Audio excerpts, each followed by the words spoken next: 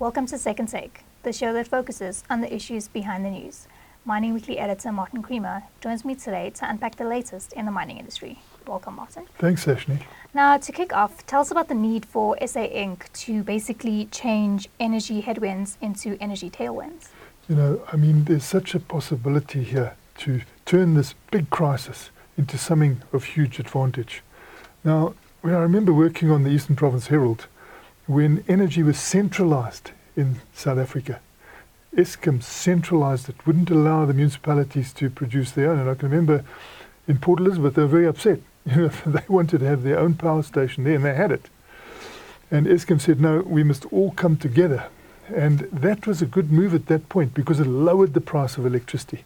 Now we're in an era where we've got to go in the opposite way. We need to decentralise. So you can see that everything that must be done at Eskom, they must go flat out and do it. And they can improve that output. They can really give us more energy out of that, because when you look at Tutuka with 17% return, it's just shocking. Now, with the rooftop solar that's now coming in, we are going to be very decentralized. But that is something that's going to help us now. So centralization and decentralization are not good or bad in themselves, but there are times to go for them.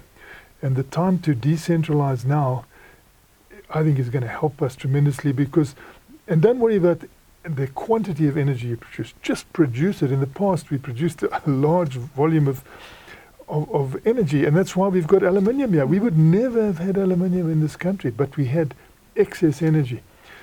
At this point in time, we need a real tailwind. People think, gee, we don't want to produce too much. There's never too much. Because as we see now with new technology, all that excess can become green hydrogen. And that green hydrogen is electricity sitting there waiting to be turned back into electricity. So they must go flat out on both sides of the road, the Eskom side and the decentralized side. Now, US and EU policies have highlighted the need for critical raw materials. Critical raw materials are being declared all around the world except South Africa. I don't know what's happened here. We don't declare anything as critical. People are saying we are going into a new era. This is generational. We're going to have electricity here, electricity there, electricity everywhere.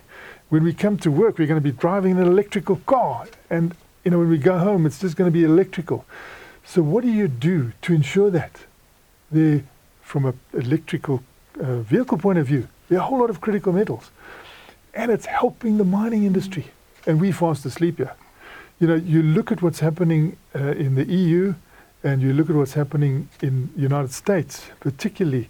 The United States has introduced a new IRA legislation, they called it. It's Inflation Reduction Act.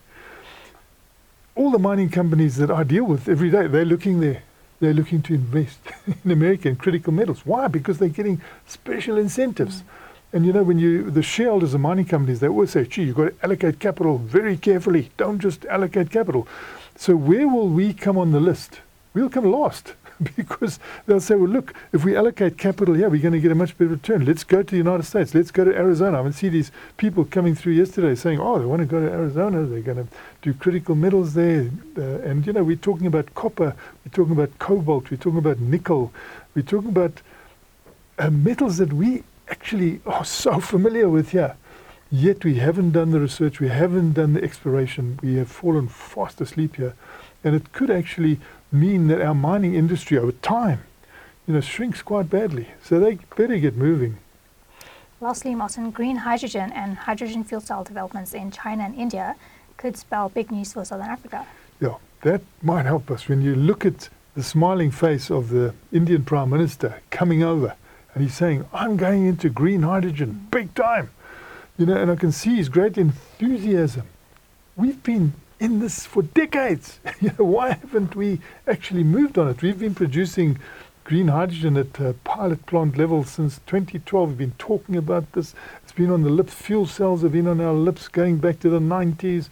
We haven't stopped talking about it, but we're not good at doing. And, the other countries like China, you can already see they've got big research going on there into platinum and the use of platinum. That's our metal.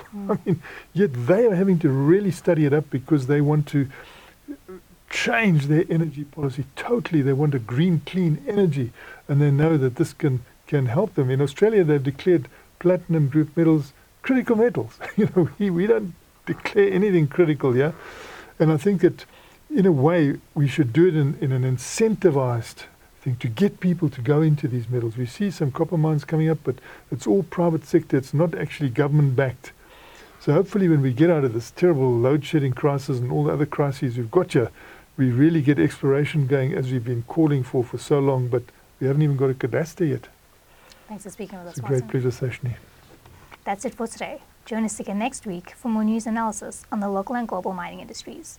To subscribe to Creamer Media's Engineering News and Mining Weekly, please email subscriptions at creamermedia.co.za.